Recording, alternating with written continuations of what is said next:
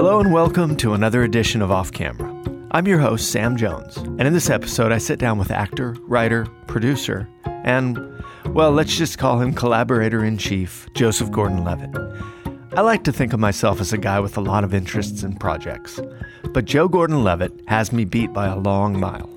We all know he acts, and in 2013 he took on writing and directing with his highly acclaimed film, Don Jon. He also plays music, and as you're about to find out in this show, he's pretty good. But what intrigues me most is Hit Record, the production company he founded in 2005.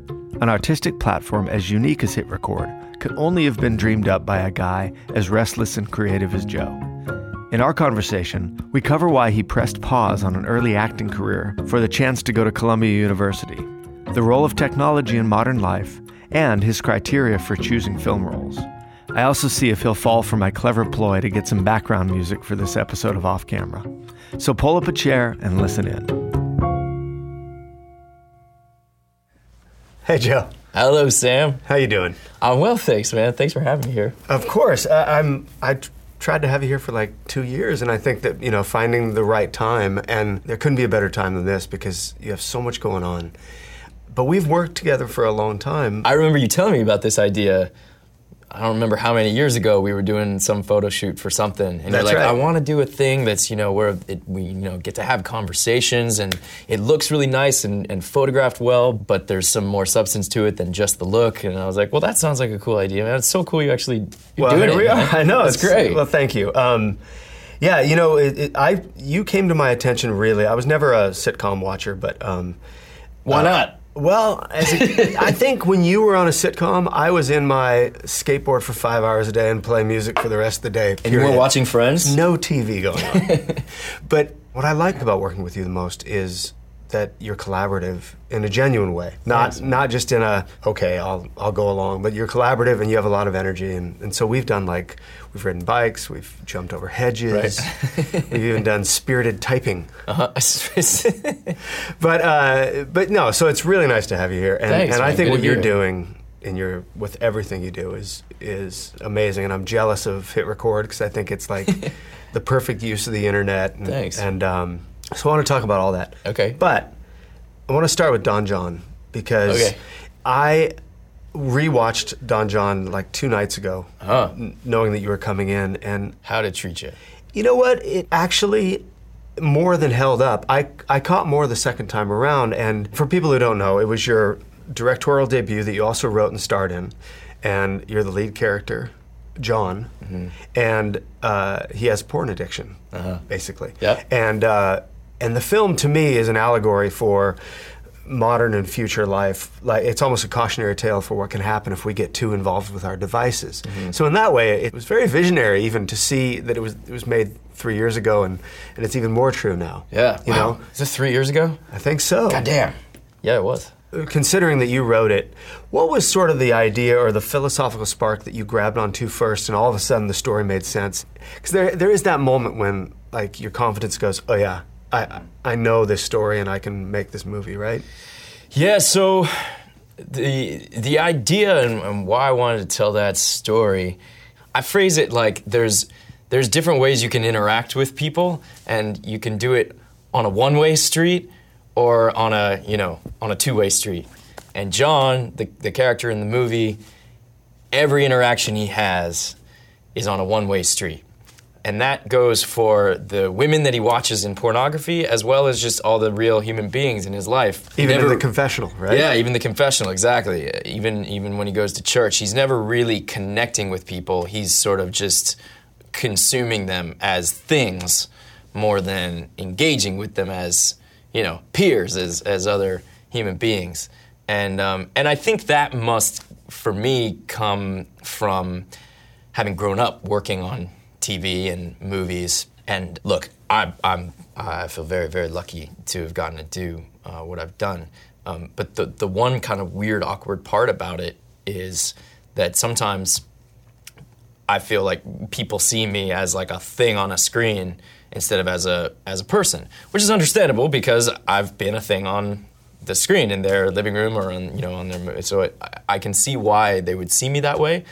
But just from my point of view, and especially having having sort of experienced this ever since I was a kid, it can be a little uncomfortable, frankly. And when I was a teenager, I was really neurotic about it, and I would get kind of almost phobic about people recognizing me and stuff. I think oftentimes when we want to tell a story or make a movie or something, it comes from us wanting to deal with some phobia or some anxiety or some neuroses that we're kind of trying to work out. And I remember in particular there was one time where I was a teenager, I was like 14, and having to do the sort of like teen magazine press stuff, the like Tiger Beat and all that. I really, really hated doing that stuff when I was that age. I guess I would still hate it now if I had to do it. Luckily, I don't. But we can arrange that. Yeah, we can arrange a Tiger Beat tie-in here. Yeah, cool. But I remember someone, like a reporter for Tiger Beat, she asked me, like, it doesn't seem like you are enjoying this. And I said to her, this all feels like pornography to me. I remember that moment really clearly, and she didn't understand what I meant by that.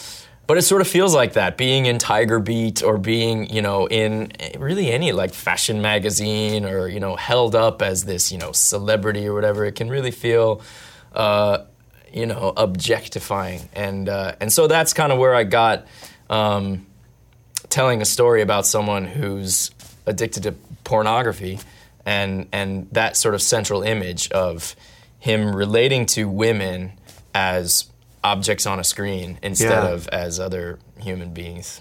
Well, in that film, he's not the only guilty party. Tony Danza, who plays your dad, is just locked into the television for football every Sunday night at dinner. Right.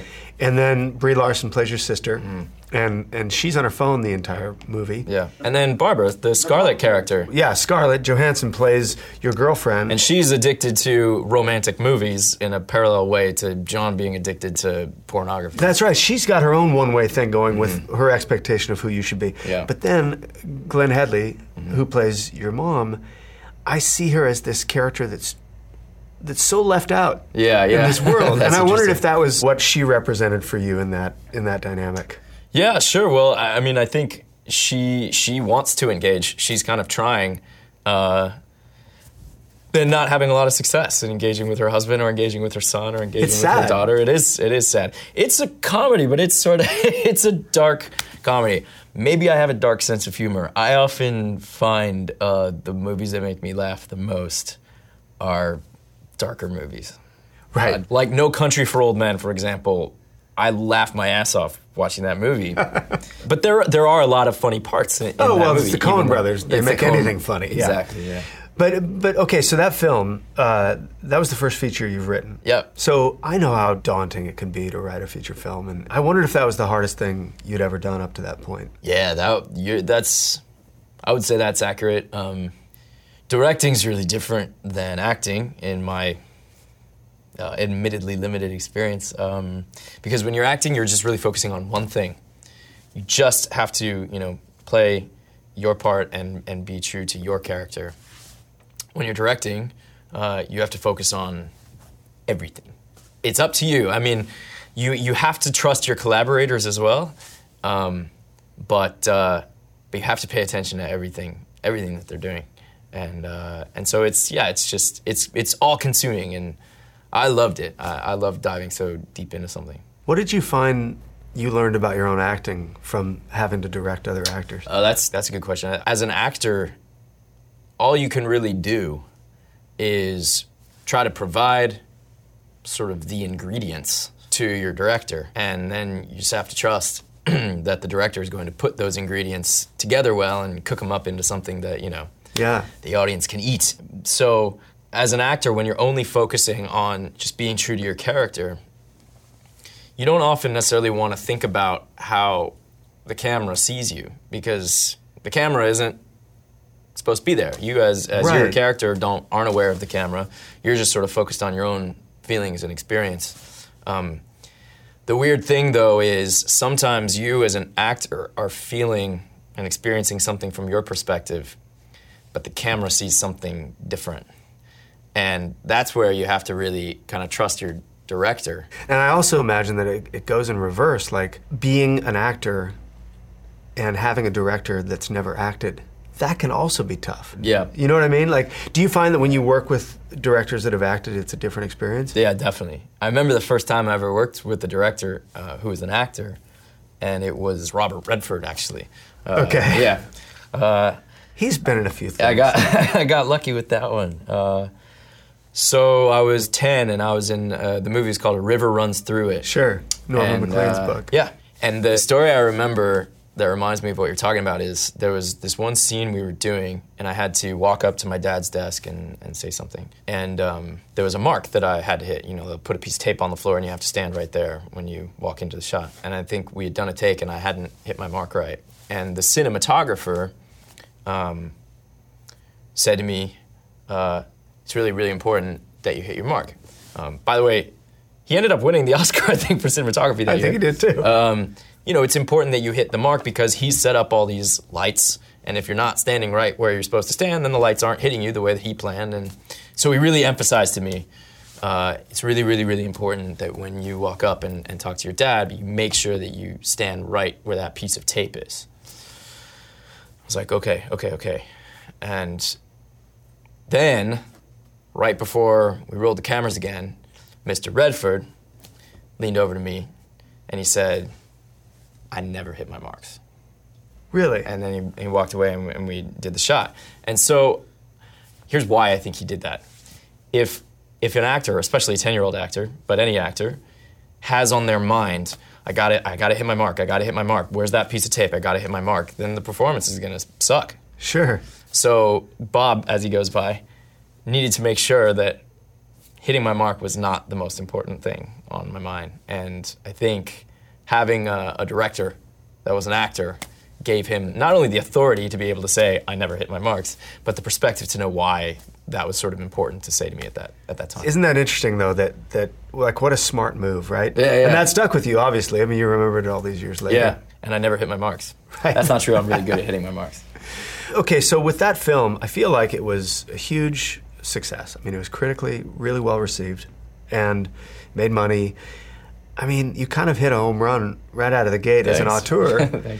But I wonder if that, you know, is that a daunting situation now? You know what I mean? Is it scary to do it now that you've had success the first time out of the gate? No, you know, I actually don't think of it that way because I mean, I'm very proud of the movie, and it made money considering how much it cost, and it was critically acclaimed and blah, blah, blah. But when I see it, I think, okay, but next time I'll do this better, and next time I'll do this better, and next time I'll do this better. And so it really actually makes me want to do another one. That's interesting. You know, there's an attention to detail there. The character goes through such a transformation, but it's subtle. And that's what I loved watching it the second time, too. And when this character starts to have a two-way street, because he meets Julianne Moore and he starts to change, and he grows his hair out a little further, and he stops holding, you know, wearing this high fade, and then you made a really interesting decision, because there's these patterns that repeat in the film. Yeah. Every Sunday he goes to church. Every time he drives his car, he has road rage. Yeah. And every time he goes to the gym, he does his Hail Marys at the gym. Right. But then, like, he starts opening up, and he turns to play basketball once instead of going down the hall to the weight room. Yeah. And I felt like, in a way, it was a coming-of-age movie. Yeah. You know, like he was this guy who had stunted growth, and someone woke him up to something. Like, it ended hopefully, I guess I'm saying. And I wonder if that was also a comment on wanting to show an optimistic streak, because I feel like you do have an optimistic streak in everything you do. Thanks. I mean, it's not a dark ending. You're right, and that was for me kind of from the beginning. Even though I wanted to tell a dark story or sort of do a dark comedy, I really wanted it to end with some hope. I am optimistic, and I wouldn't want, especially my first, but really I wouldn't want to make any movie that's just like, oh man, people suck. Right. You know, because that's just not, to me, what I want to put out into the world. Which isn't to say that, look, there are dark comedies that kind of end darkly that I love, you know, sure. Like Dr. Strangelove or whatever. You know, it ends with the bomb being dropped, you know, that's and right. I love that movie. I just didn't, I don't know, I didn't feel like I could bring myself to just go darker and darker and darker on it. That's well, there's redemption in there that I think is part of the story. And it is. It's a coming-of-age story. It's not just a tragic satire. It starts out as someone worth satirizing, but yeah, it does sort of offer that hope of, well, but anyone can change, even this guy who's really, really set in his ways. Right. With the right circumstances, he gets humbled, he gets broken up with, and sort of his ego gets knocked down a notch, and then he ends up meeting an unexpected person who's sort of unlike anyone else he's met. And I do think that with the right kind of circumstances come together, if you're willing to pay attention, our outlooks can change. Right. What the film starts out about is someone who's completely stuck, right? And then he becomes self-aware over the course of the film. And I find, even doing this or in my life being a parent or whatever, that I much more want to be around people who are self-aware and who are willing and even eager to explore those parts of their personality that need work. Because that's where, I think, in our weaknesses and in the things that we're having difficulties with, that's where the interesting part of life is, right? Sure. And I was reading some interviews you did at the time about that film, and you said that you compared it to, like you said earlier, that objectifying of an actor. Mm-hmm. But also, I think a lot of people, especially starting out as a child actor, you get put in your lane, and you were not encouraged to get out. Sure. And then I look at your career, and you went off and did a series of movies that were so completely different from one another. When I think of Brick and The Lookout and Mysterious Skin, and you were making these really interesting choices when you were young, and I wondered if that was partially, your way of saying, I'm not going to be who you think I am. Maybe in a way. If I'm really honest, though, I don't know how much intention I can claim. It looks so deliberate. Yeah. I mean, maybe that's just me reading into it, but it looks like I wanted to do a variety of things. I have an eclectic taste in movies or music, and I watch a lot of different kinds of things, and I enjoyed a lot of different kinds of things, and I love playing characters that are really different from each other. Those are my favorite actors, the ones who always play kind of a very different character, and you don't recognize the actor, you see that moment in the story. And so, yeah, that is certainly what I was going for, and it still is. But I think the point you're making about pigeonholing, it's not only applicable in show business. I think everyone in the world experiences this. Yeah. We all have our sort of identity, and we have our circle around us of our families, and then our friends and our surrounding communities, and they all think that we are one thing, and it makes it hard for us to then be a different thing. Yeah. And that's one of the things I love about acting most, is it sort of shows that anybody can really decide who they want to be, how they want to behave, what kind of attitude they want to have towards life or towards other people, even down to the superficial things, how they look, how they present themselves, how they dress, or how they walk, and that's to me really empowering. The notion that even though you think you're one thing, probably mostly because other people around you think you're that thing, we get convinced ourselves, like, oh, I'm that. I'll give you an example, actually, like probably the biggest transformation I've ever seen is my brother. So my brother, his name's Dan, he's my older brother, 6.5 years older than me, and growing up, he was always a really pretty shy, sort of introverted guy, dressed just really kind of unremarkably, talked quietly, really funny, smart dude, and especially if you knew him like I did, And then he changed in a really beautiful way. He and a lot of it had to do with, he got really into photography, actually, and he also got really into fire spinning. And I remember this time where Now, is fire spinning like literally the batons with the fire on the end? Yeah, like he'd have a ball about this big on the end of a chain and have two of them and, spin them around, light them on fire and spin them around. When you practice, they're not necessarily on fire.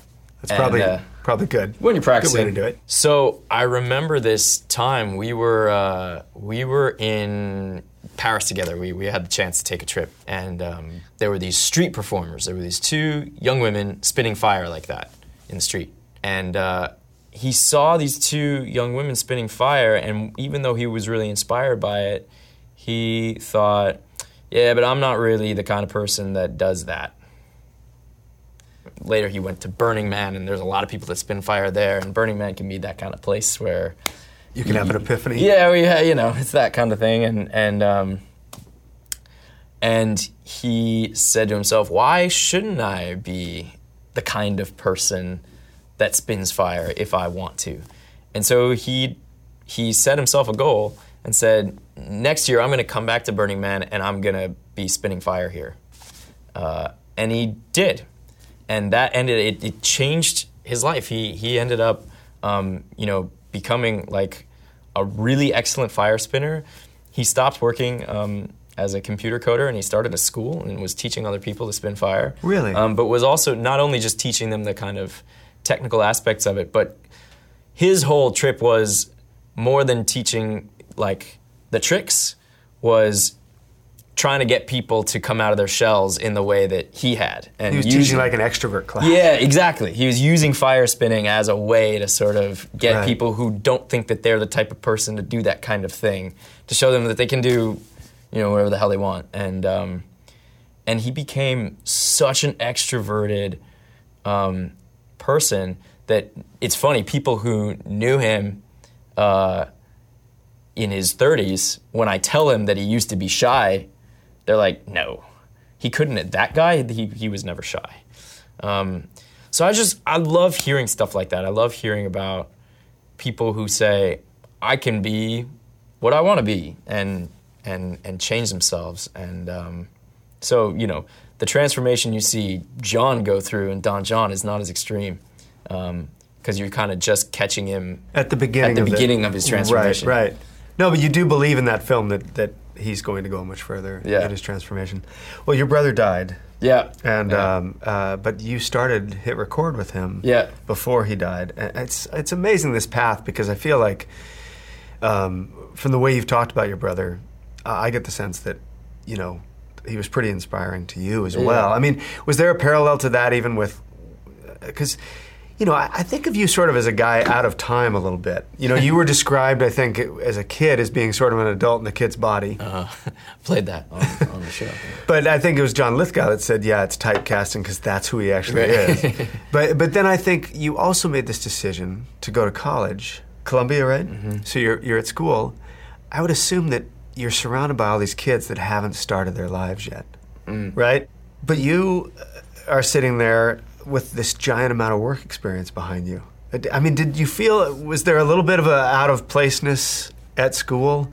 Yeah, there probably was. I mean, I think, put a lot of effort into I very much wanted to have an experience like a normal 18, 19-year-old kid. But can you, when you've had the first 10 years of your life being on on sets and working with adults? And I don't know. I mean, I don't think anyone can really claim to be normal because we're all unique, Sure. But I quit acting for a while because I'd always loved acting, but all my friends were, as you say, kind of going off and getting started in a way, saying like, what am I going to do? What am I going to be? And I wanted that. I wanted to not know what I was going to do. And I sort of convinced myself, well, maybe I'll have something to do with acting or movies or TV, but maybe I won't. Maybe I'll do something that has nothing to do with that. And that was important to me, to kind of get to ask myself those questions and give myself that fresh start. But very shortly, I gravitated very strongly back to what I had always done. The 9 months of my first year in college was the longest time I'd been away from acting since I was 6 or something. Right. And I started dressing louder and started being more like performatory in my social life and, behaving in ways such that I guess not having the creative outlet of acting, it kind of had to come out some other way. Right. And I started playing with my video camera a lot. And was that the first time you'd lived in New York as well? Yeah.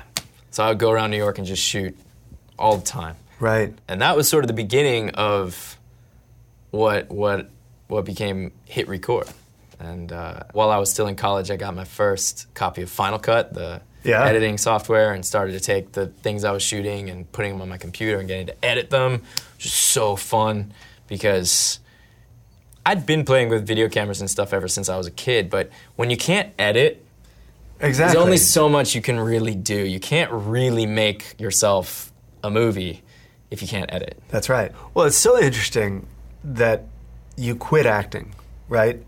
And I think, like, okay, you've been doing this since you were 6. By the time we're asking our kids what they want to be when they grow up, you're already successful. And I would imagine that's a lot of pressure when success comes calling, too, because I'm sure, like, just because you quit acting doesn't mean your agents completely stopped, right? Well, some of them did. As soon as I sort of made it clear that I wasn't so interested in doing more jobs like I had been doing, and it wasn't because I didn't like the jobs I'd been doing. I loved those jobs. It's just I wanted to do something different. Right. And this goes back to the pigeonholing. As soon as I said, no, like, I don't really want to do another TV comedy.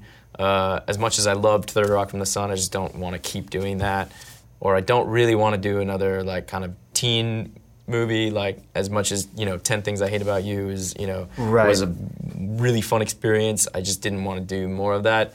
And if I didn't want to do those two things, pretty much all the agents said, like, well then, you're on your own. I think that's it for you.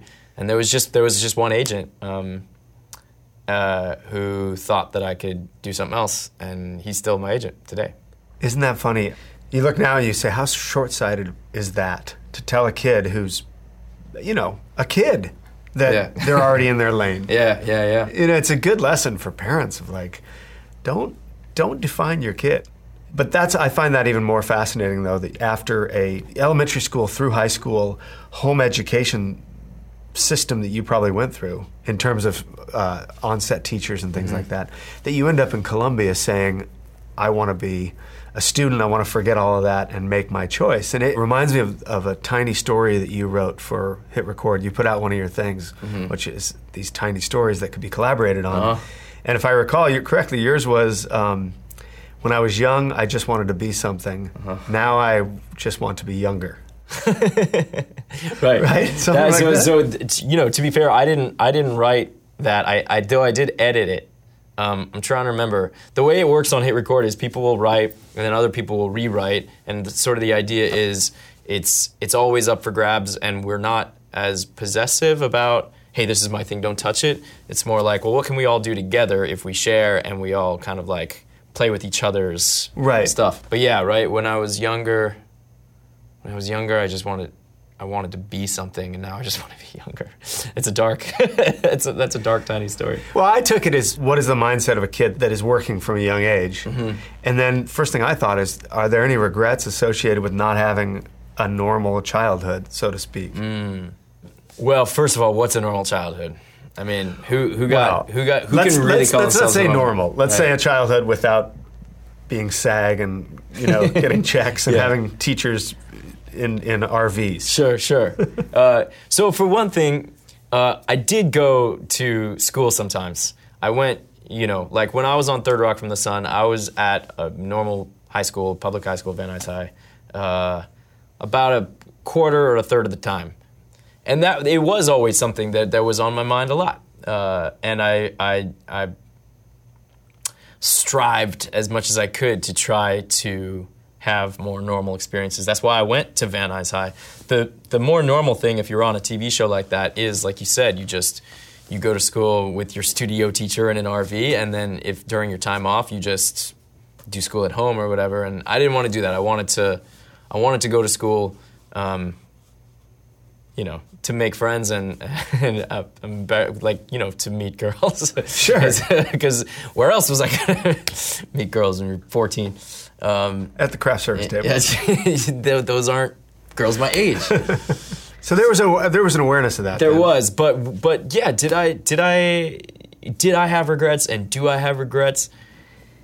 I don't like to think of it as regret, because again, we all make choices. We all have a completely unique path that we go down, and any decision you make to go down this path means you don't go down a bunch of other ones, and you can spend your life regretting the paths you didn't go down. Sure. But sometimes I think I look at, for example, like sometimes when I'm in New York, I love New York City. I love how you're just out on the street walking around with tons and tons of people, and they're strangers, but you can just check them out. And sometimes you'll see someone who's really extroverted out there on the street and just interacting with strangers and being that way. And I wish that I could do that. And I don't know, maybe I could, but it would be different because if I did that, half the people I talk to would say like, wait, aren't you... I know your face from somewhere, and that would change it. I can't just like approach a random person on the street and strike up a conversation that's completely fresh. Yeah, it never struck me that you can't people watch. Well, I can watch. Watch I can do, and I do. And when I walk around in New York, no one notices me because I'm good at kind of being inconspicuous. And is that a skill that you develop? Yeah. You think? Yeah. I'm a ninja. But I can totally watch, and I do that. But as far as engaging with people and say, you're a stranger, I'm a stranger, let's talk about something, that's an experience that's a little curtailed for me. And I wouldn't use the word regret, but sometimes I miss it, and I think wistfully, like, oh man, that would be cool if I could do that. I wouldn't give up the fucking amazing life that I get to live in order to have that. But it's, it's a trade-off of sorts.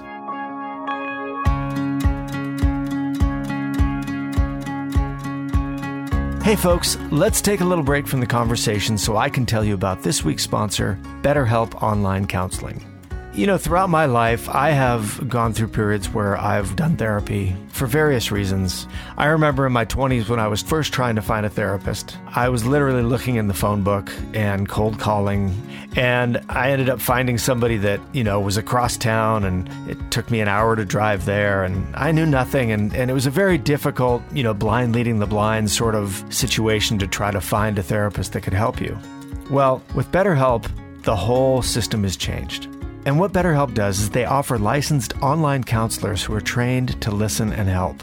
And you can talk with your counselor in a private online environment at your convenience. BetterHelp counselors have expertise in a broad range of areas, including anxiety, grief, depression, relationship conflicts, and they can give you access to help that may not be available in your area. I wish I would have had this a long time ago, because I'm the first one to say if things aren't working out and if you can't figure something out or if you feel stuck, you got to find some help.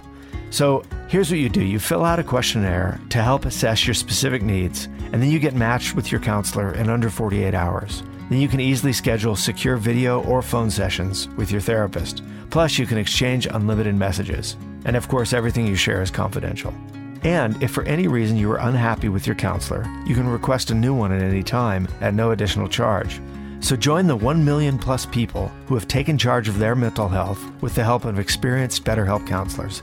In fact, so many people have been using BetterHelp, they are currently recruiting additional counselors in all 50 states. BetterHelp is an affordable option, and for our listeners, you can get 10% off your first month with the discount code CAMERA.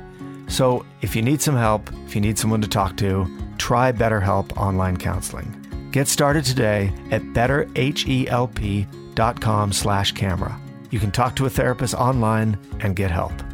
Now back to the show. Okay, so hit record. I want to go into it through your handle or username, because it's Regular Joe, and even on the show you call yourself Regular Joe. And I wondered where that came from and what was the idea behind that, or if there's some fantasy of being Regular Joe that. Sure, that's definitely part of it. You definitely hit the nail on the head. There's Regular Joe's sort of a pun with various meanings. Part of it is I guess sort of a fantasy of being regular in that way, normal. But then the word regular can also mean like repetitive, consistently repetitive. Sure. And part of hit record is just, the idea of like, do it. You should, it was before it was a TV show or a production company or a website or anything. It was just a little thing I would say to myself to kind of motivate myself to be creative. And so doing it regularly is a huge part of being creative, I think. If you want to be a writer, the best thing you can do is just every day write. If you want to be a filmmaker, the best thing you can do is try to once a week finish a film and do it with regularity and don't stop. And even if the film you made this week is not as good as the film you made that last week. Doesn't matter. Keep going. Just do it regularly. So that's another part of regular Joe. And then the other meeting is regular, like the rules and regulations. And I actually think that creativity is helped by rules. We all think of artists as the people who break the rules and, don't tie me down with your rules, man. But actually, if you set some rules for yourself, it can really help your creativity. Like a tiny story. Like a tiny story, exactly. That story can only be, 2 or 3 sentences long. That rule will really inspire you to think of stories you can tell, or think of how you can tell the story. Right. And so regular Joe, setting those rules, be like, okay, here's this creative challenge. Here's the rules around it. This is the game we're going to play. Let's see what we can do.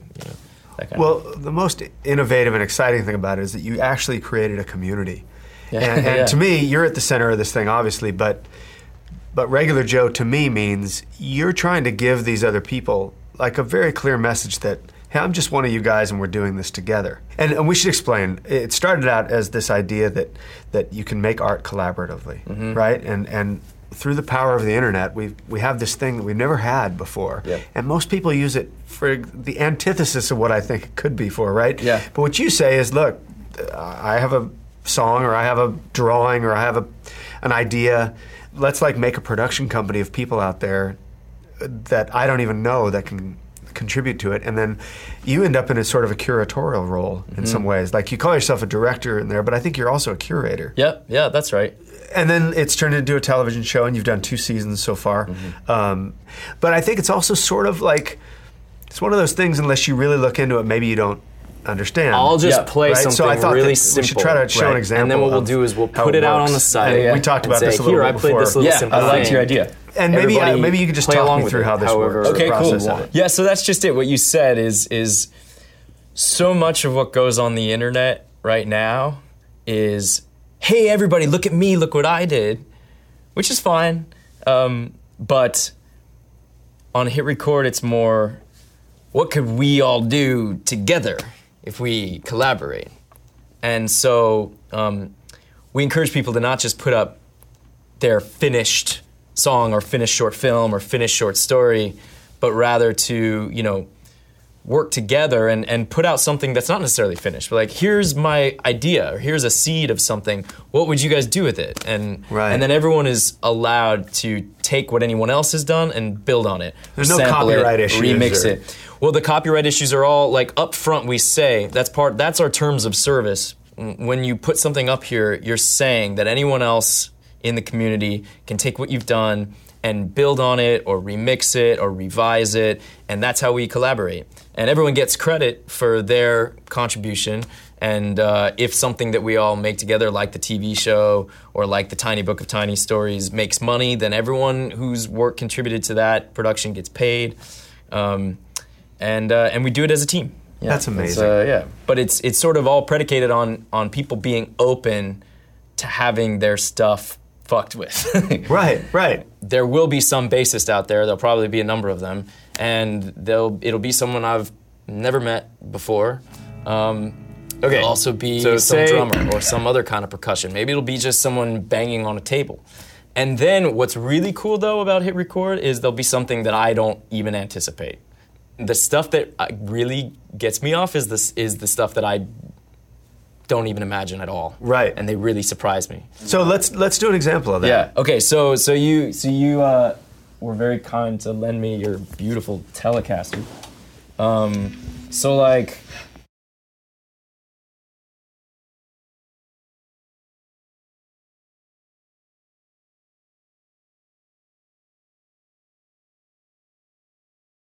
Okay, so let me just stop for a minute for the benefit of the podcast audience and explain what's happening here in the room. Okay. You have my guitar and you're about to play something simple off the top of your head. Mm-hmm. And then, through the magic of editing, the podcast audience is going to hear in real time a song being built upon whatever you're about to play. So we'll hear different instruments, bass, drums, keyboards, singing. But we'll hear this song go from something simple to a full-blown collaboration between yourself and all the Hit Record collaborators. Yeah. So now that the scene is set, take it away. Okay. So like I'll play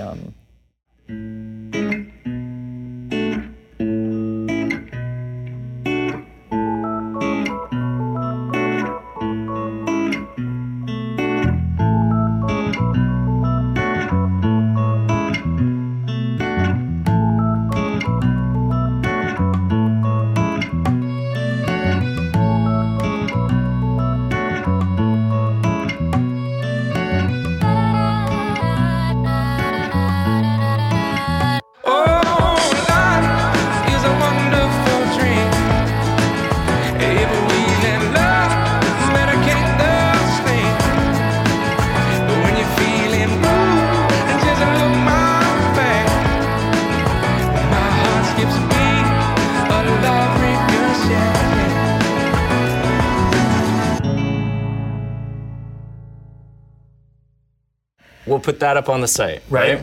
Well, I'm excited to go into the future and see what happens, and maybe we'll play it out over the closing credits. Yeah, but that's fantastic. Okay, cool. Thanks for doing that, man. I really appreciate you taking an interest. Well, I think, in a way, I do a lot of... I'm like you. I play guitar, I take pictures, I direct, I draw, and I'm very jealous of Hit Record because I feel like, if nothing else, it forces you to be creative, right? Like, you can't run this community and not get involved, right? It goes back to what we were talking about earlier. I wanted to act, but I didn't want to do the kind of roles that were available to me, and I couldn't get any other kinds of roles, and that really hurt because I just need to have some kind of creative outlet in my life. I think a lot of us have that, where whatever it is, we just need to make something, kind of get, be able to express yourself. Yeah.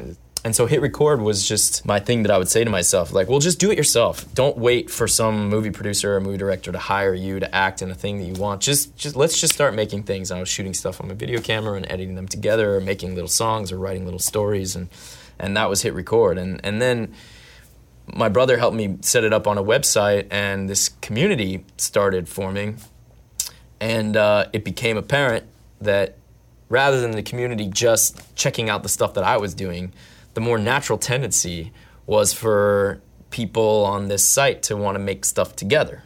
Yeah. And that's how it started happening a number of years ago now, and it's been growing slowly since then. Do you have a special relationship with it that feels different in terms of, I mean, obviously when Chris Nolan calls and says you have the role of, in Batman or whatever, that's got to feel good, but does this feel different and almost more pure and personal to you? Yeah. I mean, I love them both, but yes, there's something about Hit Record that that satisfies something in me that the jobs I get to do in more conventional show business don't satisfy the same way, and I love it. I don't know what I would do without it. Actually, I think I would be sad if I didn't have sort of an outlet to write a little story or play a little song, and it's not that I want to have a career as a published novelist or have a career as a singer-songwriter per se, but that doesn't mean that I don't like to write or make music or whatever. It doesn't have to be the main thing that I do in order for me to really like doing it, Right, but I mean that's sort of the opposite of a Daniel Day-Lewis career, who maintains, he's the ultimate example, I guess, of maintaining your mystery so that you can disappear into your characters. Yeah, you're right. But I wondered if you had to sort of make this decision of,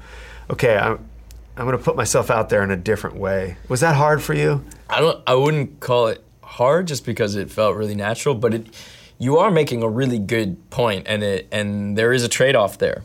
And I actually do think that because I put myself out there in that way, there are some people that sort of don't then want to see me play a Frenchman in The Walk or something like that. And, interesting. If that I can't control it, and I even get it. I get it. But I'm gonna keep doing both as long as I can. You mentioned The Walk, and I feel like we have an interesting opportunity here because it's come out. But usually when any actor goes on a talk show, The Tonight Show or whatever, they have 3 to 5 minutes to sort of plug their film, and it hasn't come out yet. And I guess something that you never get asked in that typical plugging of a film is, when you saw that particular film with an audience, what surprised you about that experience? Well, we got to premiere the movie in New York at the New York Film Festival. And it's a very New York story. It's very much, it's an homage to the World Trade Center towers. And obviously in New York, there's a lot of emotions around those two towers. I expected it. I can't say it surprised me, but it really, it was impactful to sit in a theater full of New Yorkers and watch that movie, because, you know, obviously when any of us see images of those towers, our mind immediately goes to the tragedy. And I was in New York on 9/11. I was going to school. And I think it makes perfect sense and it's appropriate to think about that tragedy. But what we wanted to do with the movie is not just focus on the tragedy. And I think that's good to do with any tragic loss. Like you mentioned before, you know, my brother died, and my experiences in grieving for him, I don't want to just focus on his death. I want to remember his life and remember great, cool things that we did together and wonderful memories that I have and images in my mind. And that's where I want to spend most of my focus. And so with this movie and the towers, we're celebrating this moment right at the birth of the towers. This is, you know, Philippe Petit did his walk before they were even complete. Right. So right at the beginning of the towers' life, this incredible thing happened. And getting to sort of celebrate that with a room full of New Yorkers was, I mean, you could hear people crying and stuff. You know, there's no replacement for that, for being in a cinema with other people, a whole room full of people, and all feeling the same thing along with this story. I think there's a certain something to that you can never get when you watch a movie alone. Your emotions get sort of picked up and collectivized in a way. When you're watching a film that you're in with an audience, are you focusing on your performance, or are you listening to the reactions to the performance? Just focused on my hair. Just your hair. I mean, is it sort of like, obviously I would think you would watch Don John differently with an audience than you would a film that you just were in, but I wonder if you're listening to see, like, did that line land the way I want it to? Did it, you know, are you paying attention to the audience, or are you critical of your own performance? It's sort of a sign to me of whether the movie's working or not at where my mind goes. Interesting. And if I'm able to just watch it as a spectator, because I love watching movies, and if I can just watch the movie, then to me that's sort of a success. I had that with The Walk right away. Even actually watching the rough cut of The Walk, I found myself just enjoying the movie. I mean, Robert Zemeckis directed it, you know. He's the guy that made Back to the Future and Forrest Gump and so many great movies, and he's such a storyteller. He knows how to bring in an audience, and so I found myself sort of just enjoying the show. It doesn't always happen that way when I watch movies that I'm in. Well, I wonder, I mean, because you said earlier, when I asked you about what your next directing experience will be, you said, well, yeah, of course, if you look back and what you could do different, you always think of things. It's interesting because as a director, you know, I'm sure that's a different experience than as an actor, especially on an independent level. The location we didn't get, or the money we couldn't spend on, you know, how that story was impactful. But in the case of The Walk, anyone could look at the wire stuff and say, well, if Joe learned to walk on a wire, that's amazing, and that must have been really difficult. But I wonder if there's things that were really difficult that the audience never would have picked up on with that experience. Well, there's the French, right? So, you know, I spoke in a French accent and they did a bunch of French dialogue. And this goes back to you saying, like, kind of getting to speak about a movie after the reaction. So it's funny because people have very differing reactions to me speaking with a French accent, they do. Right? Or to the construct of how do we make an American movie about a Frenchman, and what do we do in the story so it makes sense that it's not subtitled? Because obviously Zemeckis, as a filmmaker, you're like, we should subtitle this entire film. Yeah, well, but the device he used, and maybe he exaggerated it, but it is true. Philippe Petit was obsessed with speaking English, and he still is. I've gotten to know Philippe rather well now, and he almost never speaks French. Like, he likes English. And I'll speak to him in French sometimes, and he'll respond with a sentence in French before he switches back to English. Really? Yeah, he's just, he's an expatriate. He moved to New York and he never moved back to France. And that was the beginning of his sort of love of New York and the U.S. and the English language. And so in the movie, you see him sort of being obsessed with, no, we have to speak English, And that is true about him. Uh-huh. But yeah, so there are people that say, boy, you did a really thick French accent. And so part of me is like, man, maybe I shouldn't have done it as thick as that. But then when you listen to him talk, that's how he talks. Right. In fact, he speaks with a thicker French accent than the one I did in the movie. And at the same time, this is a movie that's like, it's more of a mythological version of the story. Right. There's a brilliant documentary, of course, that won an Oscar, Man on Wire, and I love that movie. That's a more kind of...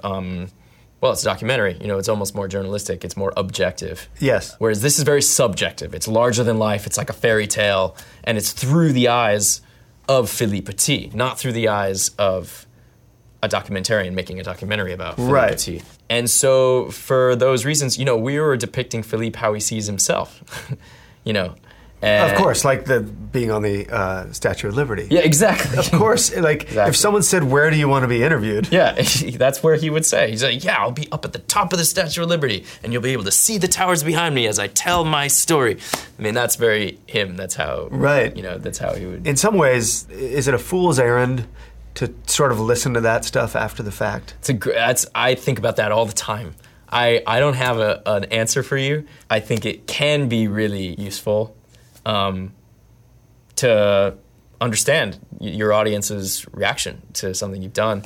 It can also be damaging, and you can get overly obsessed with it. And I've gone down that rabbit hole too. Yeah. Here's the thing, though, and this kind of goes back to Hit Record. Is I actually think that there's something a little unnatural about making something and then having it be finished, and it never changes again. There's something cool about that, and I think it's always worth preserving the version that happened at this point. It's a limit of technology that movies don't change. They're finished, and then they're finished, and they never change anymore. Stories, I think the more sort of natural way that stories are told goes back to probably the dawn of humanity. I'm not speaking as any sort of authority in anthropology or anything, but my hunch is that people would gather around, tell a story, and then next week they'd tell the story again and it'd be a little different. And then next week they'd tell the story again and it'd be a little different. And so stories live and they grow and they evolve. Right. Whereas with a movie or a published book or a record in wax or something like that, it stays.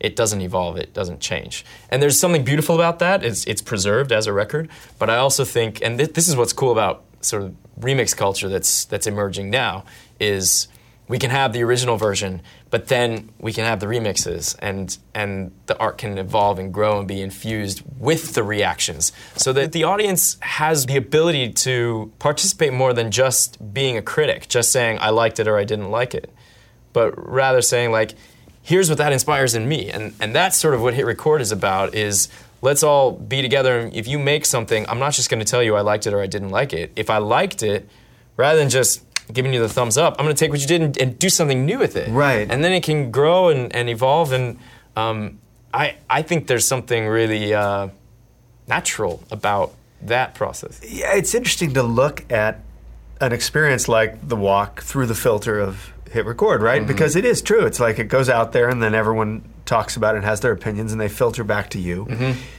But yeah, it's a one-way street. It's right? a one-way street. That's exactly right.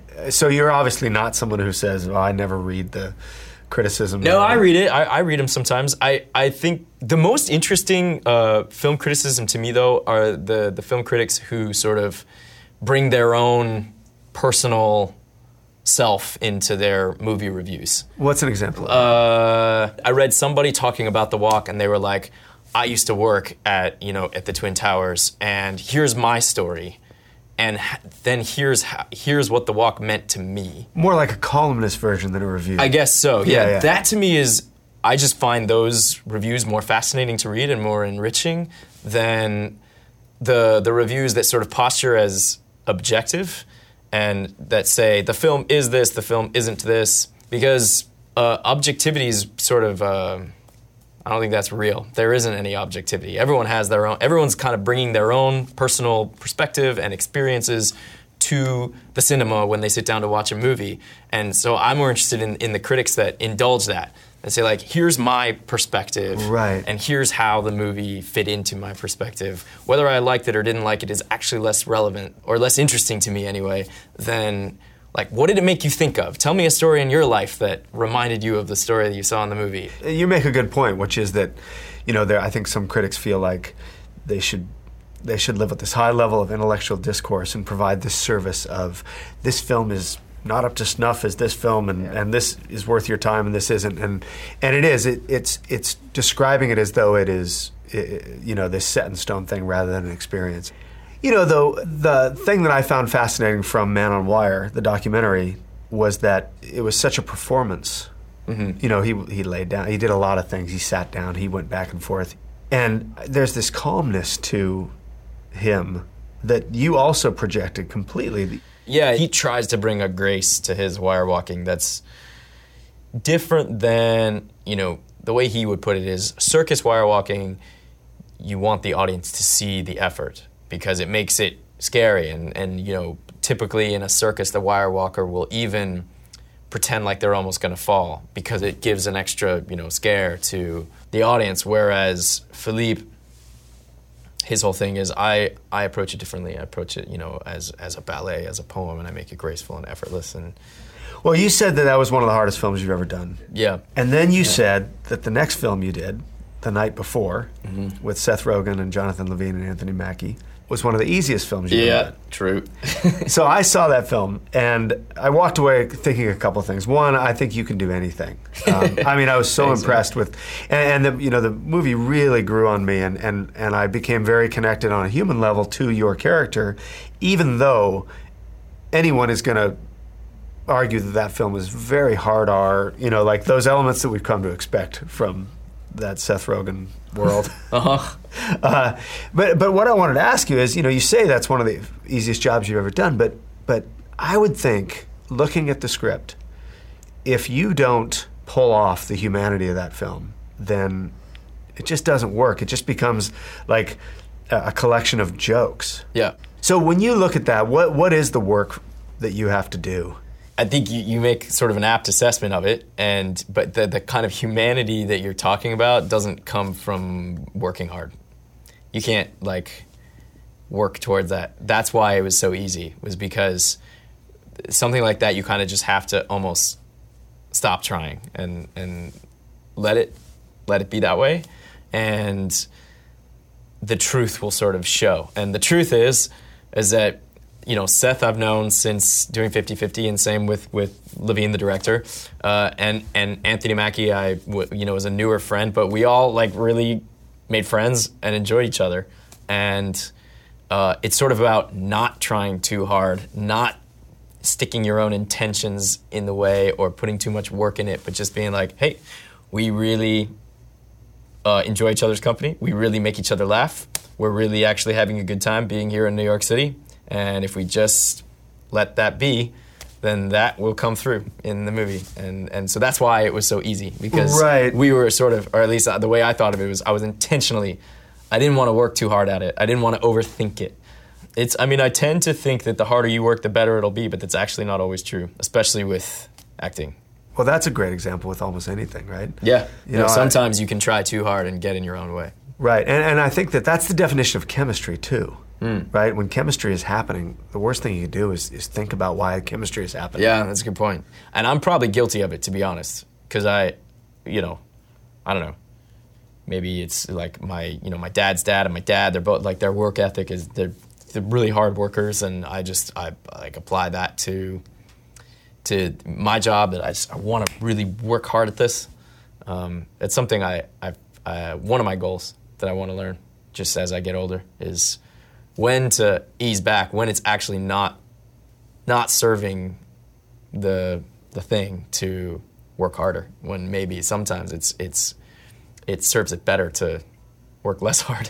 Well, listen, looking at your career and getting to watch you grow up, really. It's fascinating, and then to sit down and talk to you after being such a fan has been really nice. Thanks so much, man. This is a really cool one. I really appreciate you setting this up. This is, a lot of interviews are very much the same old thing, so it's nice to do something different. Thank you. That's the highest compliment, so thank you. Thank you.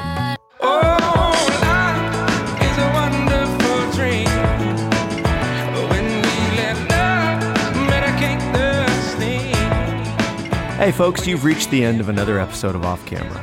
I hope you're liking the show. And remember, if you want to get the full Off Camera experience, go to offcamera.com.